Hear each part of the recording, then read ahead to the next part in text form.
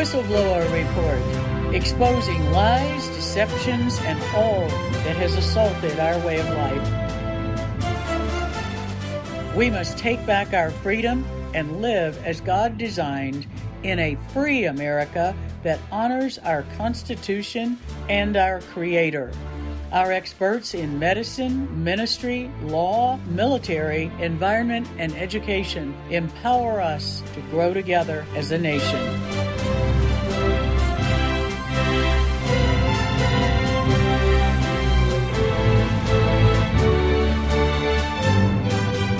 For such a time as this, the Whistleblower Report offers truth and solutions.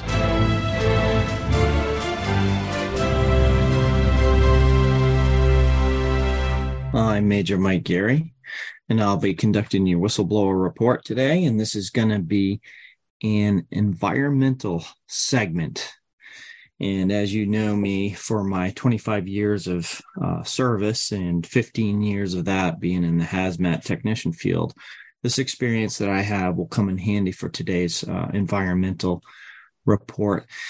Just getting ahead of it, I just want to make everybody aware of that I'm not on representing the Department of Defense in any way. I'm giving my own research, my own opinions, and my own ideas on this topic that we're going to be talking about. And what we're going to be talking about today, to kind of set the table for everybody, is the fires that have occurred up in Canada. Several provinces have broke out almost simultaneously with these fires, which I'm going to give my opinion that a lot of this is arson and would fit under the banner of ecoterrorism. So that should give you a direction where we're going to go. And for this first half of the show, I'm going to talk about some of the recent reporting that has come out of Canada from the different provinces.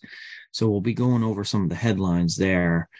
We will discuss, some other things that may be related. Again, I'll highlight may be related, as everybody probably listening to this show knows to keep their ears to the ground or ears to the rail and listen and observe for things. So I'm going to give you some of my ideas on how these fires may have started. And then also what I want to do is give you kind of a practical from my experience and my background in the response field of how things should go. And I think a lot of you probably know me from a lot of the different shows that we did during the February, March, April timeframe. Dr. Vliet and I covering the Ohio train wreck in East Palestine and what a mess that was. And again, in this show, on the second half, I look to kind of explain to the audience how the government is supposed to work locally, federally, in handling massive responses like fires. And before we get going too far, I just want to thank the donors out there. We thank you very much for all the donations that you've given us. We are funded mostly by small donors, and a lot of them. And we have a very devout group of people that donate to us. We thank you for that. And I think the reward for you guys is that you actually get to hear and see the effects of your donations for us in these lawsuits that have come about in the last couple of years.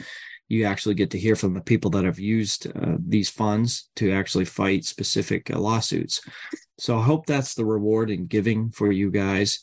And I know it's been tough in this recent economy to donate, as we see all over that, donations or people's excess income is down tremendously. So we thank you graciously for that. And we're well aware of the environment or situation that we're in when it comes to having excess funds. So thank you, donors. We really appreciate that. And we continue to look forward to giving you a quality product and covering news articles and things that are within our expertise, whether it's medical for stuff for Dr. Vliet, or if it's a government response for myself, or any of the whistleblowers from any of the other different career paths that they experienced retaliation or reprisals. We look to continue to bring good people with great stories uncovering all the evil that has gone on in the last few years.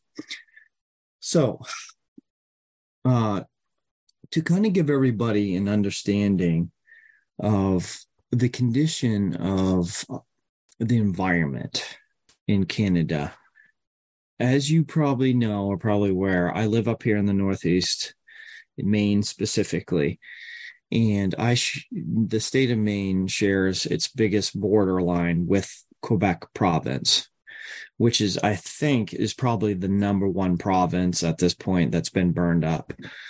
So with the condition of the forest, and Maine is heavily wooded, so we share that. We're same as Quebec in relation to that.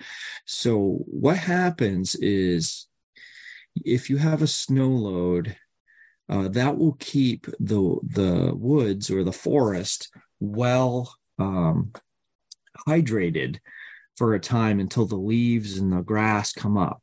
So what happens if you have a dry spring and you get to about the end of May time frame up here in the Northeast, and this would apply for at least the northeast side of Canada, so Quebec province specifically, Nova Scotia, New Brunswick, and I'm sure this would apply to the west side as well, but I'm just going to speak from this side because I know it. And so when you come to that point, about May timeframe, and you don't have a lot of rain, what happens in the forest is you get all these broken branches, debris, and the leaves haven't come in yet, or the grass hasn't come up yet. And that's a key point. When the grass starts coming up, then your fire hazard starts to drop tremendously, because any dead grass, branches, or any of those things becomes kindling for starting fires. And, if you get electric storms, thunderstorms, that's when you can have some of these wildfires start on their own. Okay. So that's kind of a unique period of time. So snow load means a big deal with that. And then, of course, the rain. Now, to give the audience or a real world understanding, up here in the Northeast, so we're talking, probably from New York up to Maine, we have been in 3.5 weeks of like clouds and rain. So we have had a ton of rain, at least in my state. Now, Quebec, we share a border with Quebec province. Now, the way the jet stream goes, it follows right up the East Coast line. Okay. And sometimes, depending on how far it dips down and whatnot, it can change the weather pattern, right? But typically, the storms come right up the East Coast. We call them nor'easters up here. Sometimes they amount to massive snowstorms, or sometimes they just amount to large rainstorms. So we find ourselves here in the Maine, New Hampshire, Vermont area with a lot of rain. We have had a ton of rain. And this started probably about the last week of May, and it lasted into almost up to the current time. So we haven't had a lot of sun. Now, that may not be the case for most of Quebec's province, where we got the rain, where we're slightly east of Quebec province, and they could have missed a lot of it. So their woods could be extremely dry. So I just want to kind of point that out, the condition. So if you're not maintaining the woods, and what I mean by that is harvesting trees and taking care of all the dead brush and stuff like that, you do have fire hazards, extreme fire hazards. So what I'm going to do is kind of move through some headlines here, and a lot of them will be coming out of what I consider trusted sources, LifeSite News and Rebel News, which they are both Canadian news websites, and I've come to trust them in their reporting over the last couple of years. So anyway, I'm going to move on to some of these stories to give you guys an understanding. My first realization that there was fires going on came out of Alberta province. So this would be towards the western part of Canada. And this was probably for me back right around May into the 1st of June. Okay, so I have a story entitled Alberta Premier Danielle Smith calls for arson investigations to find cause of wildfires. The provincial leader refuses to blame climate change for the almost 175 with no known cause at the moment. Okay, and this is out of LifeSite News. And this article is dated 12 June. So Edmonton, Alberta, Premier Danielle Smith pledged to hire outside arson investigators to determine why some 175 wildfires that have raged across the vast expanse of the province in recent weeks have no known cause at the moment.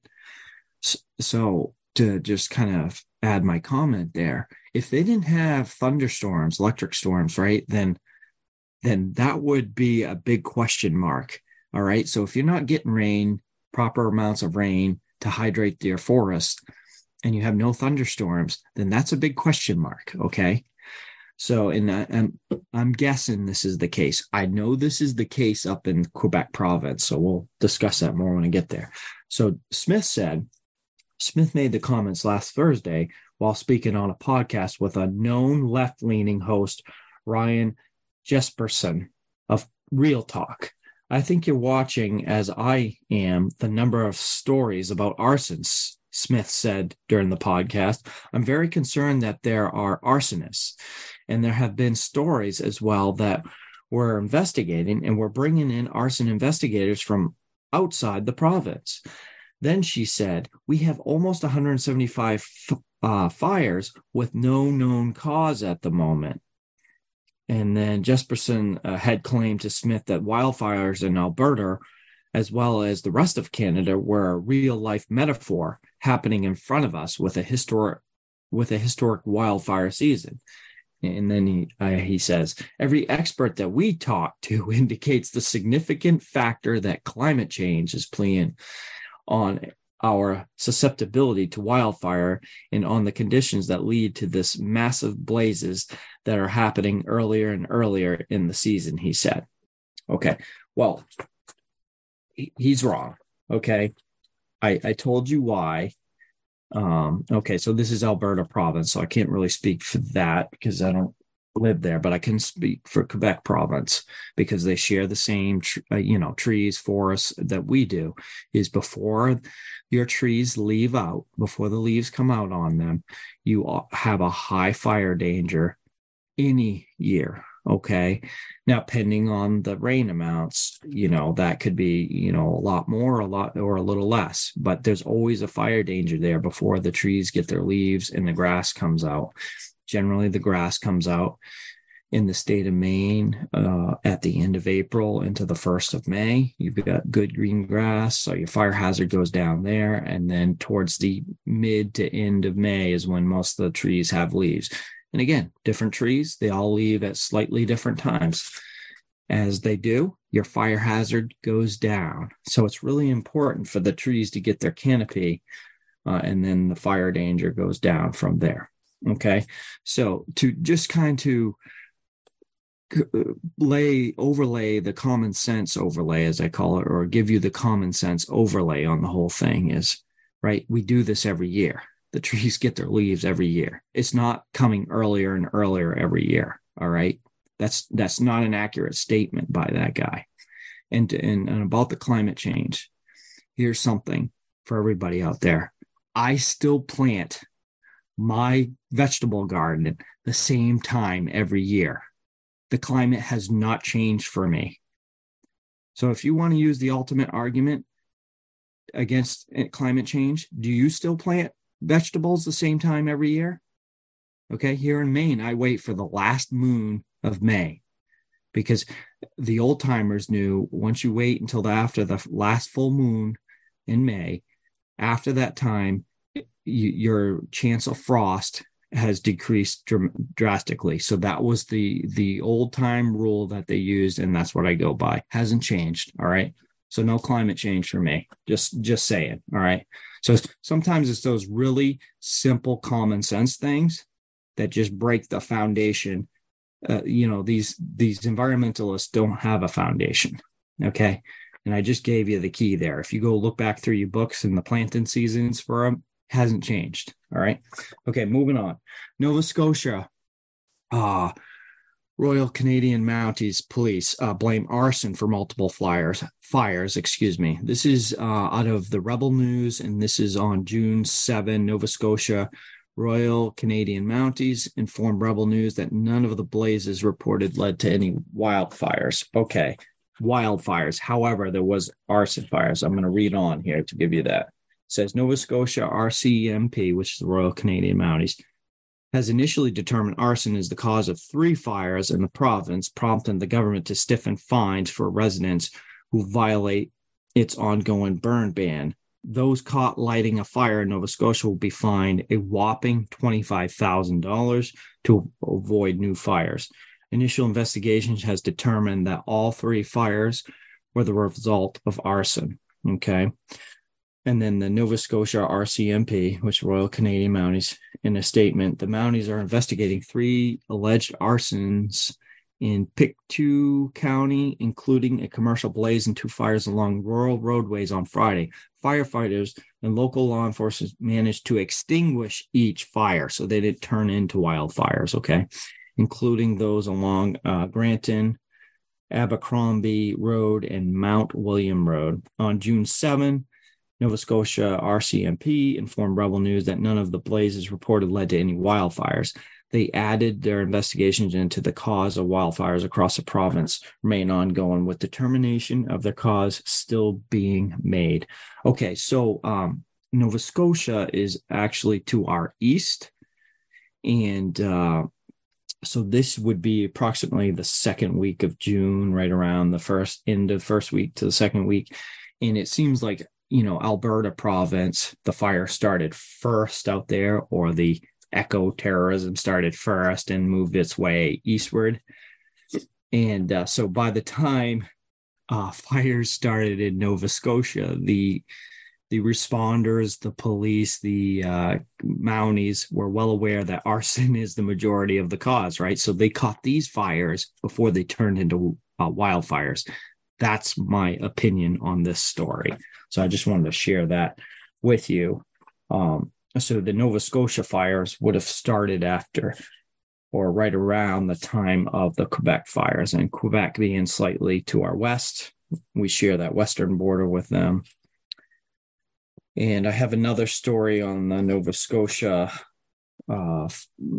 fires. It's entitled Nova Scotia Police Thwart 3 Arson Attacks as Media Blames Climate Change for Wildfires.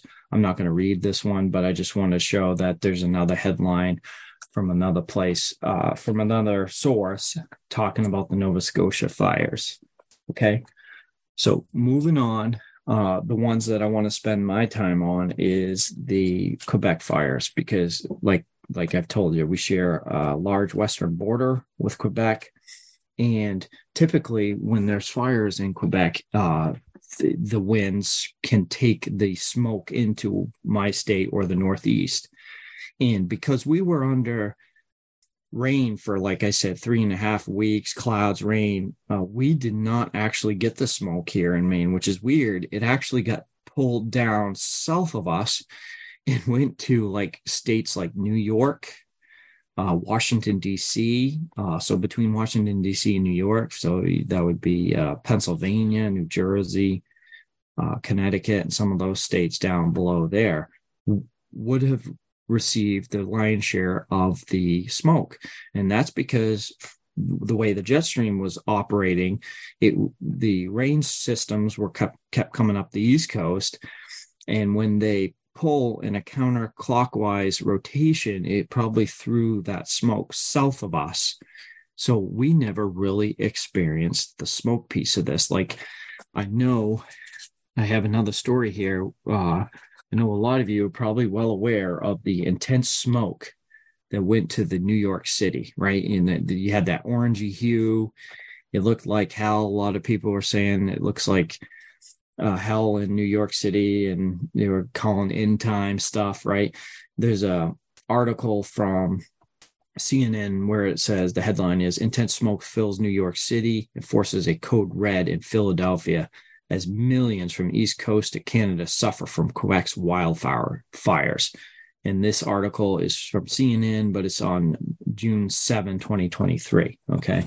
So anyway, to give you the timeline of that, and that's when all those reports on, the smoke inhalation concerns and pollution and the pollution factors in the air and all that were becoming a concern for everybody living in those areas. And that lasted for several days. But I did not experience that. So I've got an article here out of LifeSite News, and it's entitled Satellite Footage Raises Possibility That Arson, Not Climate Change Theory to Blame for Quebec Fires. And wildfires started simultaneously across the province have led police investigating possible arson, while mainstream media and politicians continue to blame climate change. Here we go. All right. In this article, LifeSite News, like I said, it's 8 June 2023. And it's a great article, which I'm going to provide a link to it. Has a tweet in there from Wide Awake Media. And this guy's got satellite images from the day these fires occurred. They occurred simultaneously all over the province of Quebec. All right. And some of them like right due west of our border. And those would be the ones responsible for smoking out New York City. So it's like a minute, 10 seconds. Go watch that. Watch his explanation of the satellite imagery of it. When I saw it, and I think I saw it probably the end of the first week of June, I said, that's arson. Absolutely. That's a coordinated ecoterrorism that's going on there. There's no way that many fires simultaneously started all over the province. Okay. That's my belief and my opinion on it. But when you go watch it, it's pretty convincing. And so I'm going to read on with this article here out of LifeSite News. It says, as the mainstream media continues to blame climate change for the fires in Quebec, satellite footage shows the mysterious simultaneous eruption of several blazes across the province, which is experiencing its worst ever fire season. Okay. So while not widely published, the Toronto Sun revealed that Quebec police are investigating possible arson attacks as the cause of the province wildfires. There is an investigation because the cause is suspect. Sûreté de Québec media officer Hughes Bollier said, after the wildfires initially erupted in Alberta, they have now spread across Canada, forcing many citizens to evacuate their homes, while others are affected by poor air quality as far as New York City. And we just talked about that. Quebec fires are not the only outbreaks to have suspicious origins. The Royal Canadian Mounted Police have arrested several arsonists who have been charged with lighting fires across several provinces. Okay, this has happened. So they've actually arrested many, so including Nova Scotia, Yukon, British Columbia, and Alberta. The motive behind lighting of fires is unclear, but they have all taken place in the same time period. Okay, Albertan John Cook. Remember that name, John Cook, has been arrested and charged with 10 counts of arson after setting a string of wildfires in and around Cold Lake, a hamlet near Edmonton. Okay, and I read the earlier article from there. Okay, I'm not going to proceed anymore on that article. I think I make my point here that this is ecoterrorism going on. And to kind of bring locally why I've come to this conclusion is up here in Maine, we have a lot of forests, and we have companies that like to develop or harvest the forest. Okay. And not saying I'm totally taking companies' side on all these different land developments or harvesting, but Maine has a good reputation for treating the forest well and harvested it in a good way that's beneficial to everybody. And some of these companies actually do a good job. But I have seen over the years ecoterrorism take place when some major developments wanted to happen and clear some land, forest land. We've seen ecoterrorists show up and destroy equipment, just defame or plaster awful stuff on the CEOs' houses or where the residents or some of the business owners and do those type of things. So I'm familiar with the ecoterrorism piece when it comes to land development and harvesting wood up here. So there's no level of the evilness that they'll stoop to actually make their point, whatever their point is. And I offer the fact that they aren't actually attempting to protect the land and take care of the land. Another great example up here is the fishermen. We have a large group of fishermen who, they love to harvest the fish, and they don't want their resource to go away. So naturally, they're doing everything they can to be wise and smart about harvesting animals. And every year we see politicians continue to make it more and more difficult for our fishermen on our coastline to actually harvest those fish. I mean, they practically, with the last round of legislation that they put through, they've nearly put the fishermen out of business. And not drawing any conclusions here that politicians are connected to environmental terrorists. However, as I've read those articles, I think you can see that nobody's reporting that arsonists are to blame, right? Only the LifeSite News and the Rebel News, which are all alternative media sources, are reporting this. They're actually reporting that there's arsonists all over Canada that started most of these fires, or at least some of these fires. So why aren't they talking about it, right? I think that's your answer right there. I mean, that's how I've come to believe on a lot of things, is when they're silent, when the mainstream media or the politicians are silent about something, they're typically covering something up, right? So that's just my thoughts on that. When we come back after the break, what I'm going to do is discuss some interesting things that happened towards the end of May. And then I'm going to go into, like I said before, a response and how things should be handled when it comes from the government. And I think probably one of my skills that I bring to the table is I was a part of, national response. And I think that's important for civilians to understand and know how their government's supposed to operate. And the fact that taxpayer money had been put to good use at some time to build these response organizations and to lay down the law to have proper responses, whether it's local or federal response. So I want to get into a little bit of that in the second half, and because I think this is a good time to kind of bring that out. All right, we thank you, and for listening to this first half. We'll be back. And don't forget to go to our website, the Truth for Health Foundation.org. That's truth, F-O-R, healthfoundation.org. Go check out our, our COVID treatment guide, our COVID vaccine injury treatment guide, which is very sought after, and our other helpful products that we bring.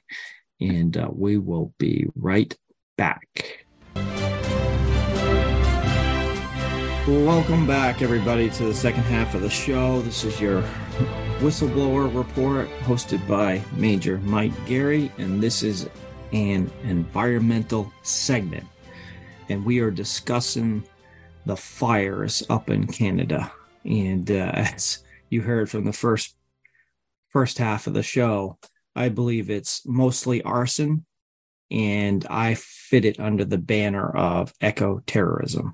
Okay, so welcome back. We thank you, donors, for all your gracious donations to the Truth for Health.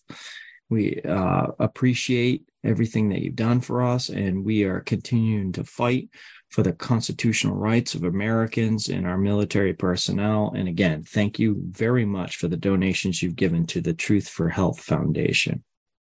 All right, getting back to discussing the fires, there was one news article that I actually didn't get to in the first half that I want to read quickly and then move on to other things like I was telling you before the break.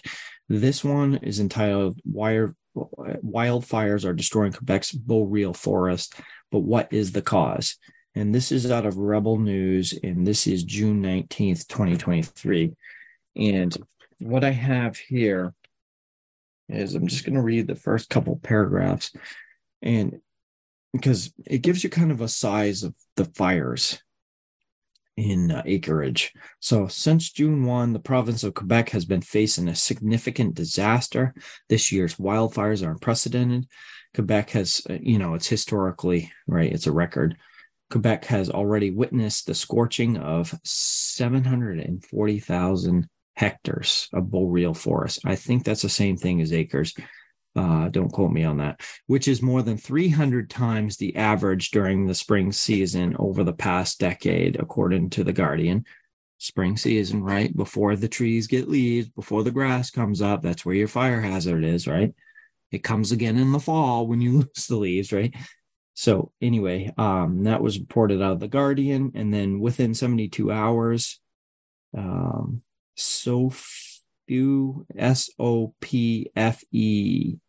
which is an acronym for some type of response unit. It's not, I'm not seeing it here. So SOPFEU, a Forest Fire Protection Agency, okay, that's what they are, based in Quebec, recorded 95 new fires. The number continues to rise, resulting in the evacuation of numerous communities and villages.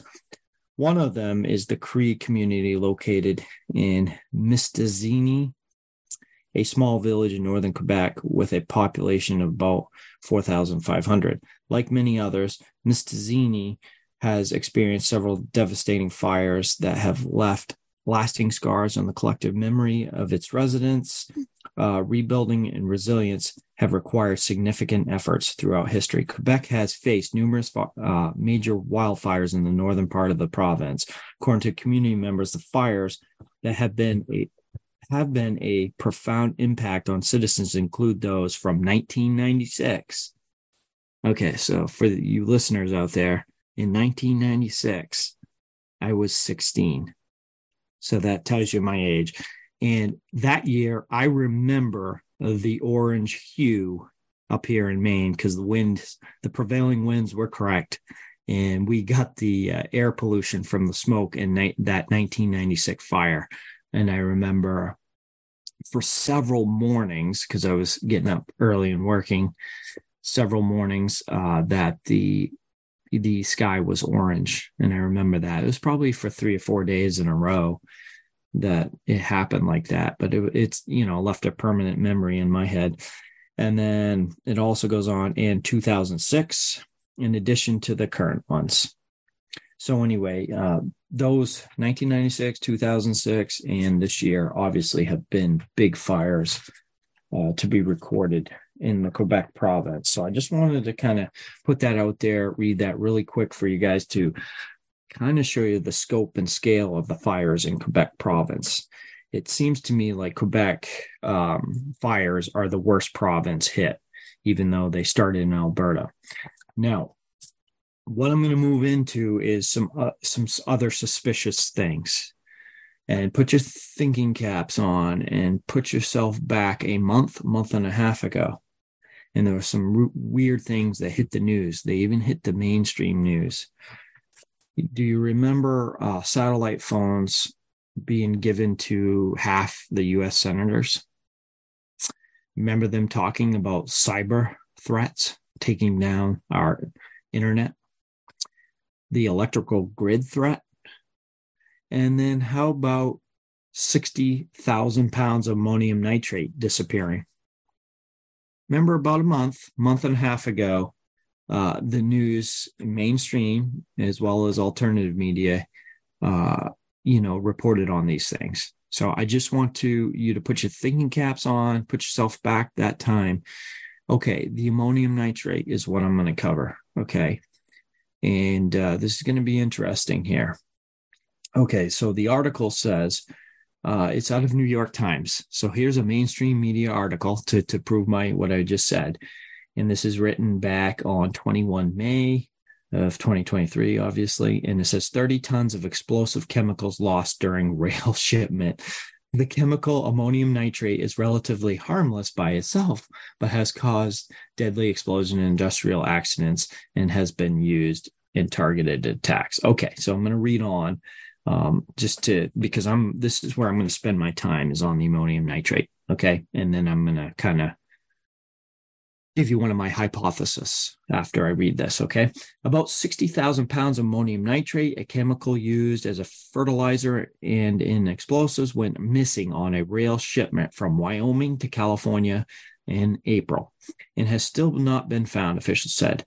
Dyno Nobel, an explosive manufacturing company, notified the federal government of the loss and said in a statement that it was investigating what happened during the nearly 2-week journey. The company said the rail car with the material was sealed when it left a manufacturing site in Cheyenne, Wyoming, and the seals were still intact. That's crazy. When it arrived in Saltdale, California. So with those seals, right?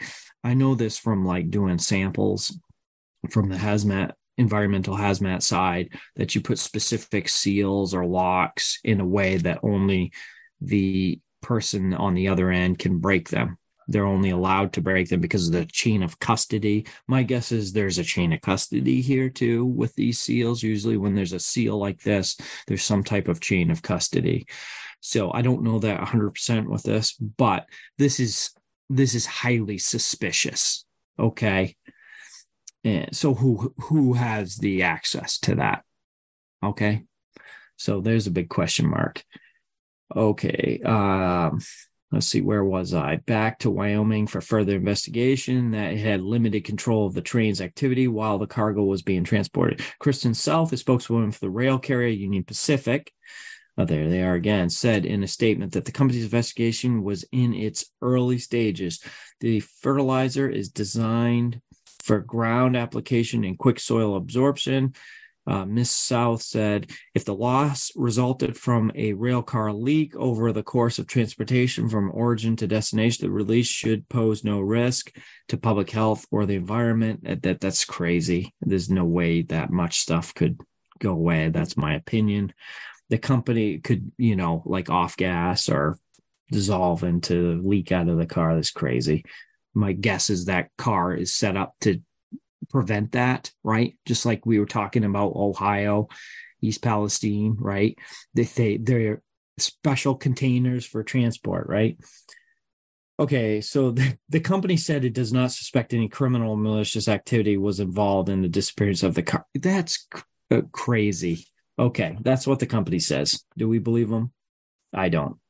Anyway, moving on. The Federal Railroad Administration, California Public Utilities Commission were also investigating KQED, a San Francisco radio station, reported agencies could not be reached for comment on Sunday. Ammonium nitrate is used mainly as a fertilizer. It is also used to manufacture first aid products such as cold packs and as an explosive in mining and construction, according to Department of Homeland Security. The chemical by itself is relatively harmless, but it can explode if added to fuel source and subjected to heat and pressure. Ammonium nitrate is certainly a well-known disaster risk, said Fred Miller, an independent chemical disaster expert. Ammonium nitrate was used to bomb the Alfred M. Murrah Federal Building in downtown Oklahoma City in 1995, killing 168 people. In 2013, 15 people were killed and more than 260 others were injured in West Texas after ammonium nitrate exploded at a fertilizer plant. Federal investigators said in 2016 that the fire that set off the explosion had been intentionally set. That's something I'll probably follow up on and check into that. And then the last part of this, it says in August 2020, more than 2,000 tons of ammonium nitrate stored in a warehouse in the port of Beirut, Lebanon, exploded, killing more than 200 people, injuring another 6,000, causing widespread damage to the city. Okay, I'm going to call that out. That story there. I don't know if you guys remember back that Beirut explosion. If not, go look it up online. And I'm just going to tell you that thing was massive, and there's no way ammonium nitrate did that. Okay, I'm not EOD trained, Explosive Ordnance Division trained. However, I have been to many explosive ordnance classes. So I'm by no means an expert, but I have been trained there because in CBRN, sometimes they throw the E on the CBRNE, E for explosives. And because when you do hazmat response with chemicals, quite often there's chemical bombs. So you have to be somewhat trained for hazmat response to be able to differentiate whether it's a bomb or a chemical process. So I do have some overlapping training when it comes to explosive. And again, I'm not an expert, but I'm just going to tell you, go look at that Beirut bomb, and that thing looked like a nuclear weapon going off. That's just how I'm describing it. You make your own opinion up, but I'm telling you, that was not ammonium nitrate in that one. Okay. Because if it was that easy to make that massive a bomb, wow. It looks like you could easily steal the stuff off the rail yard and they're not going to have a clue who took it, right? According to this article. So anyway, with that, I'm going to say Quebec, right next door to where I live. I did not experience the smoke pollution. However, there was one night, and this goes back to June 7, 8 time frame, which was like a Wednesday, Thursday time frame. And it was one of those evenings. It wasn't raining, but the clouds were very thick, and there was like a fog, very dense. And I remember my wife and I stepped outside of the house in the evening, and we stepped out to smell what I characterize as ammonia smell. Okay. And then my wife said, no, that's like plastic burning smell.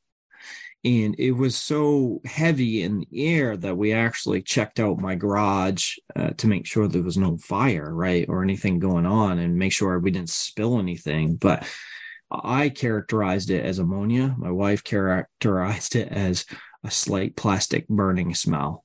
Okay, so it was so thick in the air that we were checking things out to make sure it wasn't anything burning, right? Okay, so when you burn ammonium nitrate, that is the smell produced. It's a faint smell, and that's what it gets characterized as, what I just said, okay? Like a faint ammonia smell or like a plastic burning smell, okay? That was in the air very heavy that night, which is the time frame of the Canadian fire, the Canadian Quebec province fires for us. All right. So as you can see, I think that ammonium nitrate made its way into, evil players' hands and was used widely to start those fires, because it's perfect. Because, even if you start a fire, you got to ensure, if your intent is to burn down the forest, you got to make sure it's going to get hot and it's going to spread fast and effectively. And you got to make sure you got some type of fuel to do that. Just attempting to do that with gasoline or some other type of fuel like that, you may not be successful, because again, the leaves are coming out. It's pretty hard when the leaves are coming out on the trees, because you got all that green and all that fluid in the leaves, and the tree, that first lining of the tree right underneath the bark is filled with fluids and water to grow for the year. And if you have wet wood, it doesn't burn well. I burn firewood to get through the winter, and I'm telling you, wet firewood does not burn. So you really got to have a hot fire, and then you got to really spread that hot fire to get it going if your intent is to create a forest fire. Okay. So even though it seems simple, a lot of these fires burn themselves out because they just don't have enough fuel. And that's why this year is unique up in Canada. So I just offer that to you guys to think about. But those things did happen. It made, like the satellite phones, the cyber threat that we're kind of under, the electrical grid going down, and of course that ammonium nitrate disappearing, which that's where your ammonia smell comes from, right? Ammonium nitrate. And when you burn it off, some of the byproduct left in, or the off gas and left in the air, will be that smell. Okay. And it makes sense, because that's urea, right? And that would be the smell, is slight ammonia and urine, right? I don't know the percentage amount, but that all makes sense, right? So hopefully I've laid out an argument or here that makes sense to you. And again, it just tells you to keep your head on a swivel and keep observing things. And I think that's what's great about social media, is we're able to communicate in a fast way, just like the guy that did the satellite pictures there, I think from Wide Awake Media there, that tweet on that story. and where he was showing all the fires broke out all at the same time in the Quebec province. I mean, I would have never suspected arson if I didn't see that, right? So I think that's the awesome thing about today's time. We can communicate fast in an effective manner and bring convincing information for people to make their own decisions about things. Okay, so now this last piece of the second half, I'm going to move into response, like local federal response, just to kind of educate the listeners out there on what's supposed to happen. And I used to I was the deputy commander for like a tier 2 or the second level of a National Guard response to a hazardous material response. Okay, so the unit was called a CBRN Enhanced Response Force Package, or SURF-P. And it was approximately 200 people, and it was built with unique characteristics. It had a search and rescue section, which was about 45 people, and it had a large medical section of about 40, and then it had a large mass decon section, which was approximately 50 people, and command and control cell. We also had fatality search and extractors, FSRT, I think the acronym was for that. So they would take care of, obviously, deceased people that they would find in debris or rubble. And I'm trying to think, in a commo section that was very highly skilled and had a lot of unique communications equipment to be able to communicate if in case like electrical grid down, or cell phone towers down. Well, anyway, so this is a highly specialized unit, mostly built. The ultimate intent of this was to be used for a nuclear weapon. Okay, and it makes sense, right? The military would have units to respond to like a nuclear weapon fallout. Okay, so picture nuclear weapon goes off, and then you have a lot of rubble, a lot of buildings, so probably in an urban area, right? So you would need search and extractors to be able to work in levels of PPE, personal protective equipment. And then you would need the medical staff, the decon staff, right, to take care of it. All right, so that's some of my background to kind of set the stage. Now, for what I'm going to say, I want you guys to be aware of the fact that FEMA, so between the military and the civilian side, which is FEMA, a Federal Emergency Management Agency, right? Well, when we did the Ohio whistleblower shows, East Palestine, right? And I was talking about every state has an emergency management agency, right? Well, so local is set up to deal with specific functions, okay? And what are these functions? Okay, so I'm going to read down through, they're called ESF, Emergency Support Functions, okay? And they're listed ESF 1 through 15, okay? And ESF 1 is massive, transportation assets, okay? So your state, so like here in Maine, they have Emergency Support Function 1, transportation, and they already have pre-designated plans on where they would get transportation assets. And a lot of those would come out of your National Guard. Some of them would come out of agreements with companies. Some would come out of your Department of Transportation. These are all pre-planned agreements that are out there, okay? I've been a part of these planning or update the plans for the state and federal. That's what I've actually come from doing, is ensuring that these plans are up to date. Okay, and that's why some of the things that I said back on the East Palestine lack of response, there was already pre-designated plans, and it was just crazy what happened there. Okay, so ESF 2 is communications, ESF 3, public works and engineering, ESF 4 is firefighting. And then back then I was talking about these firefight ESF, Emergency Support Function 4, firefighting S. They have pre-designated plans that talk about this, okay, and where to get it. ESF 5 is information and planning.